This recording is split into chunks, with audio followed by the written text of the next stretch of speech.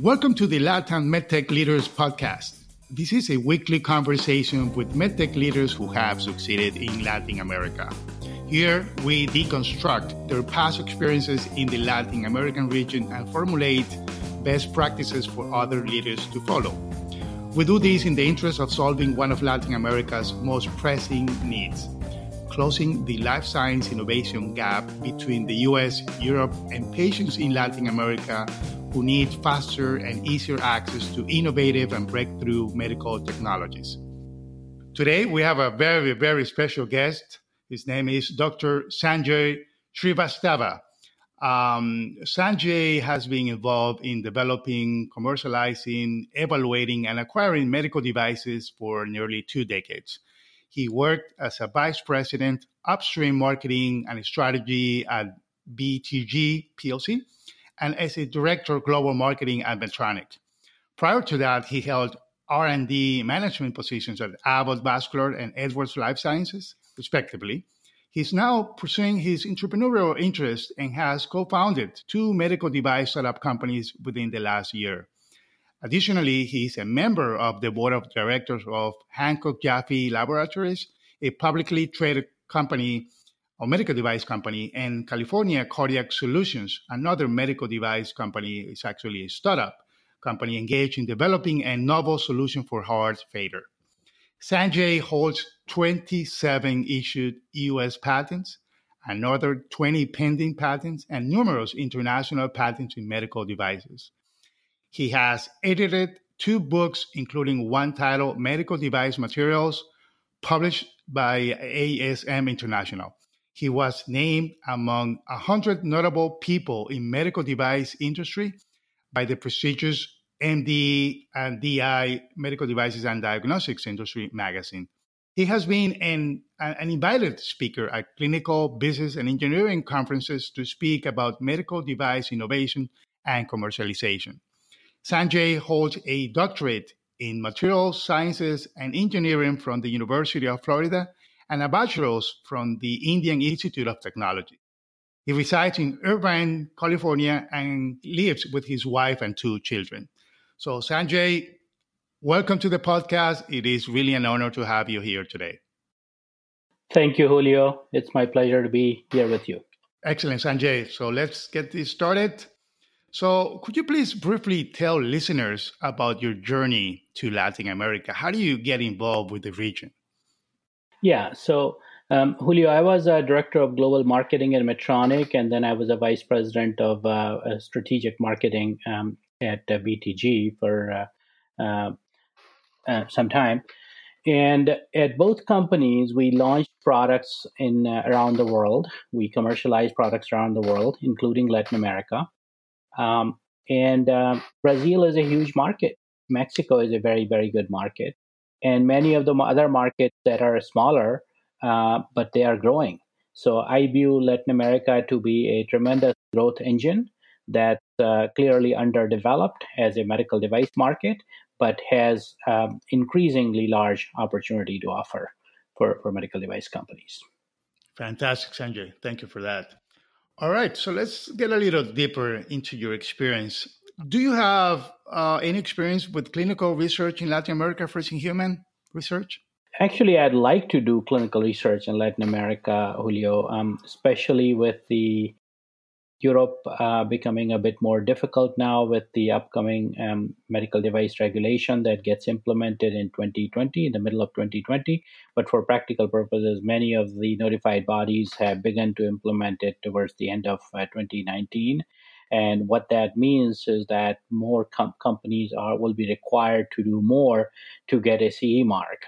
And I view Latin America as a place that has many, many very highly trained doctors trained at U.S. institutions that have tremendous skill, a very good patient pool, and in relative physical proximity to the U.S., where many of these medical device companies are located. So I'd love to explore Latin America as an opportunity for us to do some first-in-man trials for some of the upcoming products, including my own startup company products. Excellent. All right. So you haven't done actual trials yet, but you are interested in conducting or exploring the possibility of conducting trials in Latin America. Fair enough. My closest experience, Julio, is through the company that I serve on the board called Hancock Jaffe Laboratories, which recently announced that they conducted their first implant for their venous valve in Colombia, Bogota. And that was very successful from what I heard from the CEO. They were very pleased with the experience there. Very good. Excellent. I'm glad to hear that. Okay, so let's focus our conversation, Sanjay, on your experience with the commercialization of medical technologies in Latin America. So please briefly tell me about your strategy when you were involved with these large companies.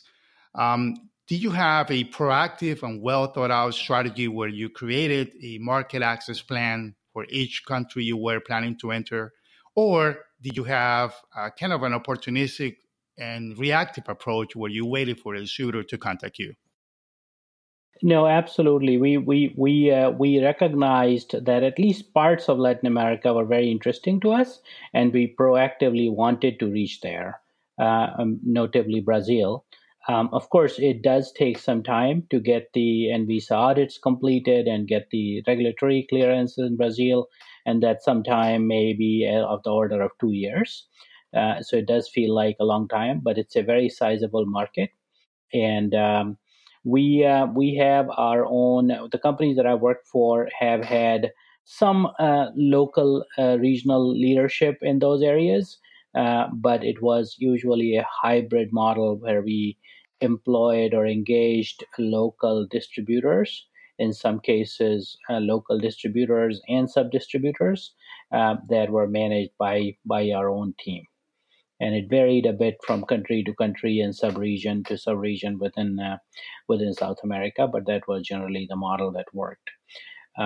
Physician education program is another big opportunity that I saw to grow the medical device business. While I said that many of the doctors are very well trained, there are many more that are there that are ready for receiving training for newer devices and newer technologies that are coming to market. So the companies that are going to Latin America, I think if they can keep this in mind and invest in training local talent, they can see a tremendous opportunity there and growth for both for their own products and product use, as well as a benefit to the local patient community. Excellent. Very good.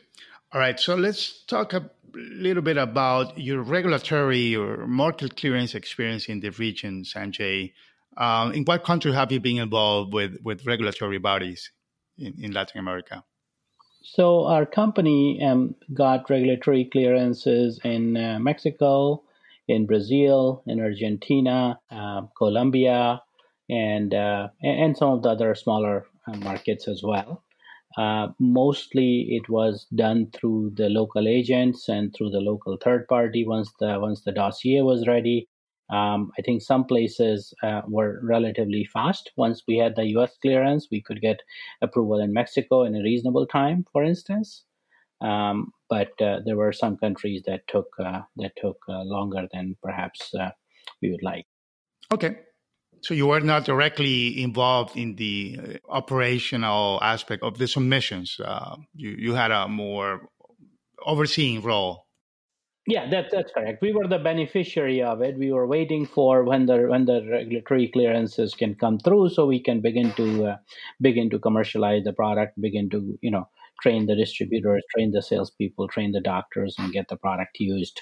And but typically the regulatory department was the one that was working with the local sources that would do the interface with the regulatory bodies.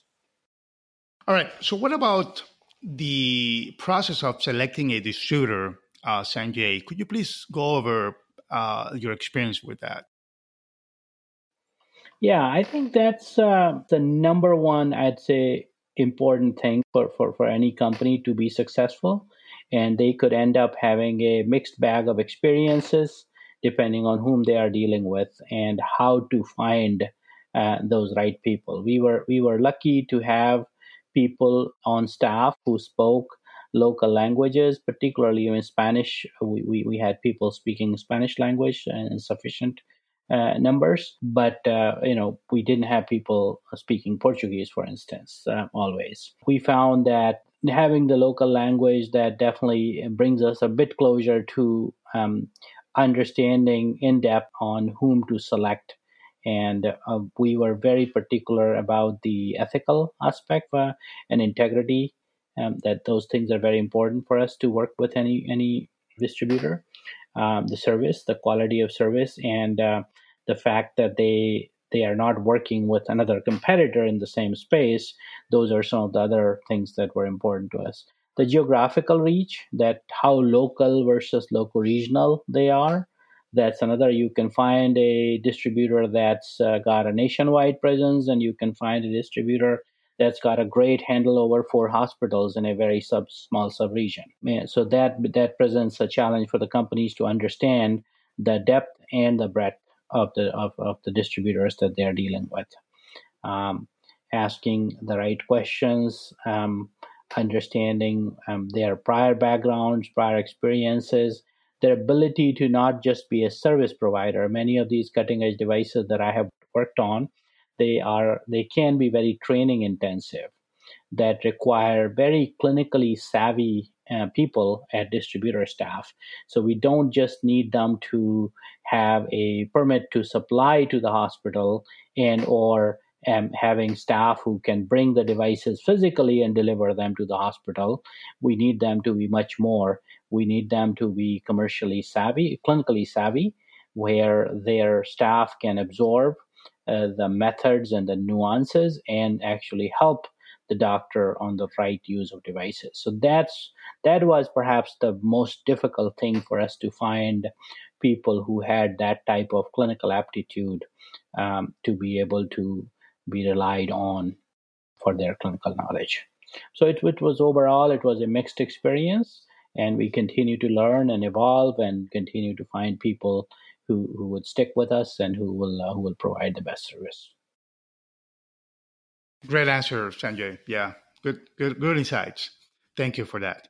All right, so moving along, what about demand generation? I mean, were you involved in some type of activities or strategies or tactics to generate demand from the end user to your product so that the distributor could fulfill it? I as I alluded to, both patient education programs as well as physician education and training programs can be very very helpful in this area. They take investment, they take time. In many cases, or at least in some cases, we were sending a Spanish speaking person from Spain who had prior experience with device because the products were marketed in Europe before they were marketed in many of the Latin American countries, to go out there and deliver these tips and tricks and tactical training to both to distributors as well as to physicians, and that was very very effective. The promoting, depending on what it is, if it's a product that needs to where we need to create awareness in patients, then marketing it to the patient population through local programs in large cities, etc., can be very impactful, creating an awareness in patients, both on how to that they may have a disease that they don't know about. In some cases, that, or some cases, is that disease can progress to a level worse than where they are, and that there are treatments available for them. And lastly, in some cases, awareness like acute ischemic stroke, where it's been shown and proven that if you run the television ads and make people aware that how to tell that they're having a stroke, that saves many many lives, because people can tell early that they are having a stroke, and hopefully they can be directed by their own self diagnosis, can create that sense of urgency for them to be driven to or taken to a nearby hospital that can offer stroke care. And in stroke business, time is money. So you're basically every second, every minute, you're losing millions of neurons. So patient awareness, to sum it up, patient awareness programs, physician training programs, those two things are the key, I think, to create and develop the market. These things do take investment, and companies might think that I create this and My competitors are going to get benefits from it as well, but that's part of the game. That if a leading company does it, then chances are that they could create a brand name for themselves and get majority of that market share. Even if they don't get 100% of the pool that they are growing, they could still get a significant chunk of it. Great answer. Very good. Okay. So, what about pricing, Sanjay? How do you see Latin America as compared to other regions in terms of pricing? I mean, do you think it's a very price sensitive region or not? I mean, what are your thoughts? Most of it is, I'd say, the price that the region's willing to pay is something similar to, let's say, what we get in Middle East, lower than the price that the European market's willing to pay, clearly lower than than the price that the U.S. market's willing to pay. So that definitely presents challenges in terms of technology, how fast the technology becomes available in many of these countries. Because the countries that are willing to pay price for technology, they get the technology early. It's been proven. Countries like Argentina and perhaps Argentina more than others, we've been able to get good price, and it's actually the case that they sometimes get technology much earlier, like neurovascular flow diverters. That's a new technology that replaces and how brain aneurysms were treated. Prior to that, were using coils, which took many coils for the doctors to put in the brain. And once the flow diverter came out, they could just put this one stent-like device and treat many of the brain aneurysms. And Argentina was actually at the forefront of that development. Argentina got exposure to that device before it was approved in the US, because there are some leading centers there that are at the leading edge of the world, and they were able to not only utilize but be part of developing that procedure and the product in general. So you have almost two different ends, but they did pay a premium price for it. So you have a bit of a spectrum there. And I think again, for the if it's a message to the local governments and people that there's a price that we have to pay for a technology, and if we're willing to pay more, then we do get the technology early. Very good. Okay. What about reimbursement, Sanjay? Have you been faced with situations where you had to ask the government or, I mean, government officials or to lobby the government for reimbursement? Or what's the process to get reimbursed in Latin America based on your experience? Yeah, I mean, of course, we stay within our own ethical and legal boundaries, but we did have in Brazil, we had a local government affairs team that worked with government to communicate our message and our value offering, that how it's going to help the government of Brazil and the people of Brazil, and to make our case for reimbursement.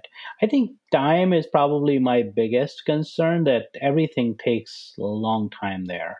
So, can it be done faster? Would be my probably one message if I could pass on to the local community and the authorities, that can we expedite the processes so we can make these things available to our people and in a more timely manner, rather than being behind the rest of the world 2 or 3 or 5 years behind in many cases. Okay, Sanjay, what about the importation process and the duties, etc., in Latin America? What's your experience with that? Yeah, that's another one that, I mean, of course, every country has to have the processes. And I have a little bit experience that sometimes our products got stuck in the customs and it took longer time to clear than we would have liked, in spite of having local agents, which we did in most places. So, again, nothing, drastic there, but it may just be a matter. And I'm not close enough to the actual administrative processes to add anything meaningfully there for me to say that, okay, remove this step, this is not so useful, or expedite this step. But yes, there have been situations where we had a situation where we couldn't import product for a period of time. Our license was not renewed, and then we had to ship a whole bunch of product for a duration that it's going to take. Our license was expiring, and it wouldn't be renewed for another 6 to 9 months. As a result, we wouldn't be able to receive any inventory for that period. So we had to make a whole lot of product and ship it. to a country so they can store the inventory for the next 6 to 9 months time. So, so, so we have mixed type of experiences there, and I think having this requirement of a local agent is reasonable, but making the custom procedures a bit more smooth and particularly expeditious will help us, especially ship product for many of the emergent situations. Another example I will give that for one product, sometimes we need some accessory that's not available. We needed a high pressure argon gas cylinders that get used with a medical device to treat cancer. And it turned out that in even many of the Latin American countries, there was no high pressure argon gas cylinders available. So they have to use low pressure gas cylinders. Then in the middle of a treatment, they have to change the cylinder, which doctors don't have the luxury to afford to change the cylinder in the middle of a procedure when they're treating somebody's cancer. So that limited our ability to launch that particular technology. So it's not always the direct infrastructure that's that how products are brought in, how products are approved, how products are reimbursed. Sometimes these accessory support system and that type of infrastructure can come in the way as well. So that particular product is still the one that I'm referring to. As far as I know, it's still not launched in American countries for the reasons that they don't have high pressure argon gas available in hospitals. Wow, that's very intriguing. Interesting case. Okay, moving along, Sanjay, what's been your experience with corruption or bribery in the region in light of the Foreign Corrupt Practices Act of 1977?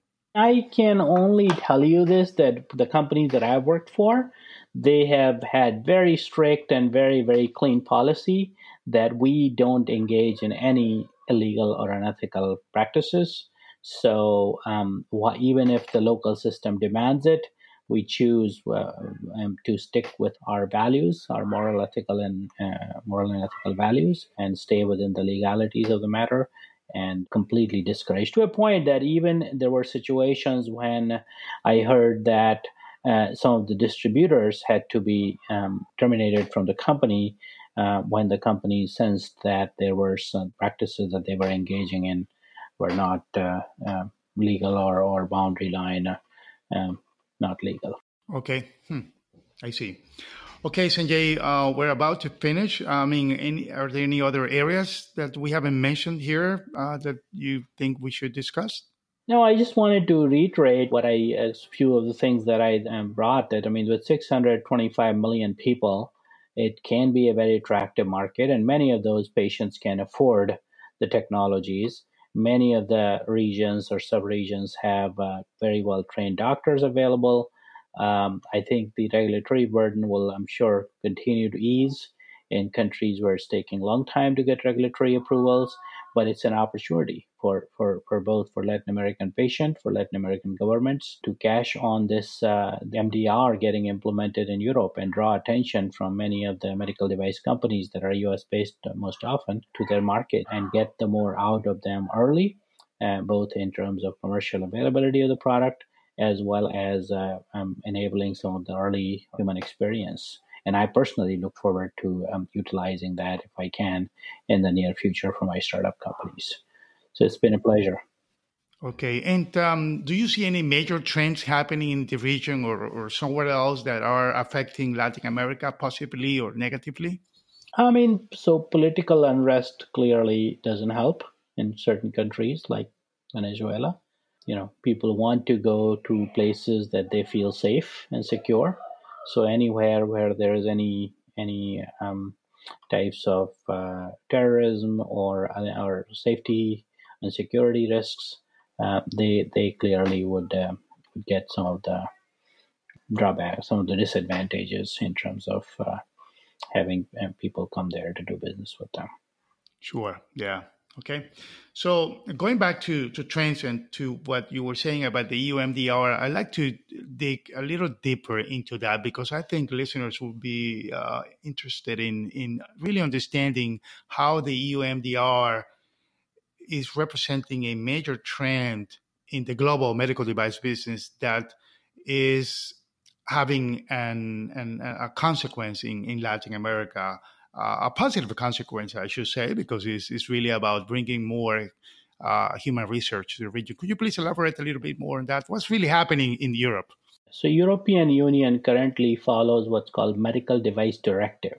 Medical Device Directive is the body that is the directive that directs how medical devices are approved to be commercialized in European Union. They decided to implement a new program, and that's called Medical Device Regulation, MDR. And the MDR will be implemented in May 2020. And until then, it's MDD, the Medical Device Directive that I talked about. But many of the notified bodies have begun to follow what will be required for MDR for the filings that are going in towards the end of this year already. So there is a very small window that companies have to get the products approved under Medical Device Directive. Generally speaking, the people's belief is that the MDR, or Medical Device Regulation, would have more stringent requirements for devices to get approved. For example, many of the devices that did need a clinical trial under the current Medical Device Directive will require a clinical trial before a CE mark can be issued for the medical devices under medical device regulation. So what that means for Europe, for instance, that Europe has been the hotbed of innovation for medical devices. And the reason for it is that companies would generally market many of the products in Europe first. So what happens when you market a new product, bring it to a geographic region, everybody learns. The doctors learn how to use the product better. Doctors learn how to select the patients better. Medical devices begin to iterate. The local community learns how to innovate what the truly unmet needs are. And they are at the cutting edge of it because they are learning ahead of many of the other countries, particularly US in many cases. And they are coming back and teaching the US population, the US physician population in the device world on what they learned from there. But then if the MDR puts requirements that are similar to the US FDA, that are going to require similar clinical trials for many of these devices to get approved, that makes it difficult for the companies to go there first, and most likely companies may find other geographic locations to try to get their early human experience, other geographic locations that have that type of trained physician pool and facilities and patient populations. So that, I think, presents the biggest beneficiary of that, I think, is going to be Latin America, in my opinion, because of physical proximity to the United States. Wow. Very exciting times for Latin America then. Not just for doctors, not just for patients, but also for the local entrepreneurship community, local research community. Everybody will win as a result. Fantastic, Sanjay. Well, we are about to finish, but before we end this episode, Sanjay, I'd like to ask you for any final thoughts to our listeners, any final tips or recommendations or comments?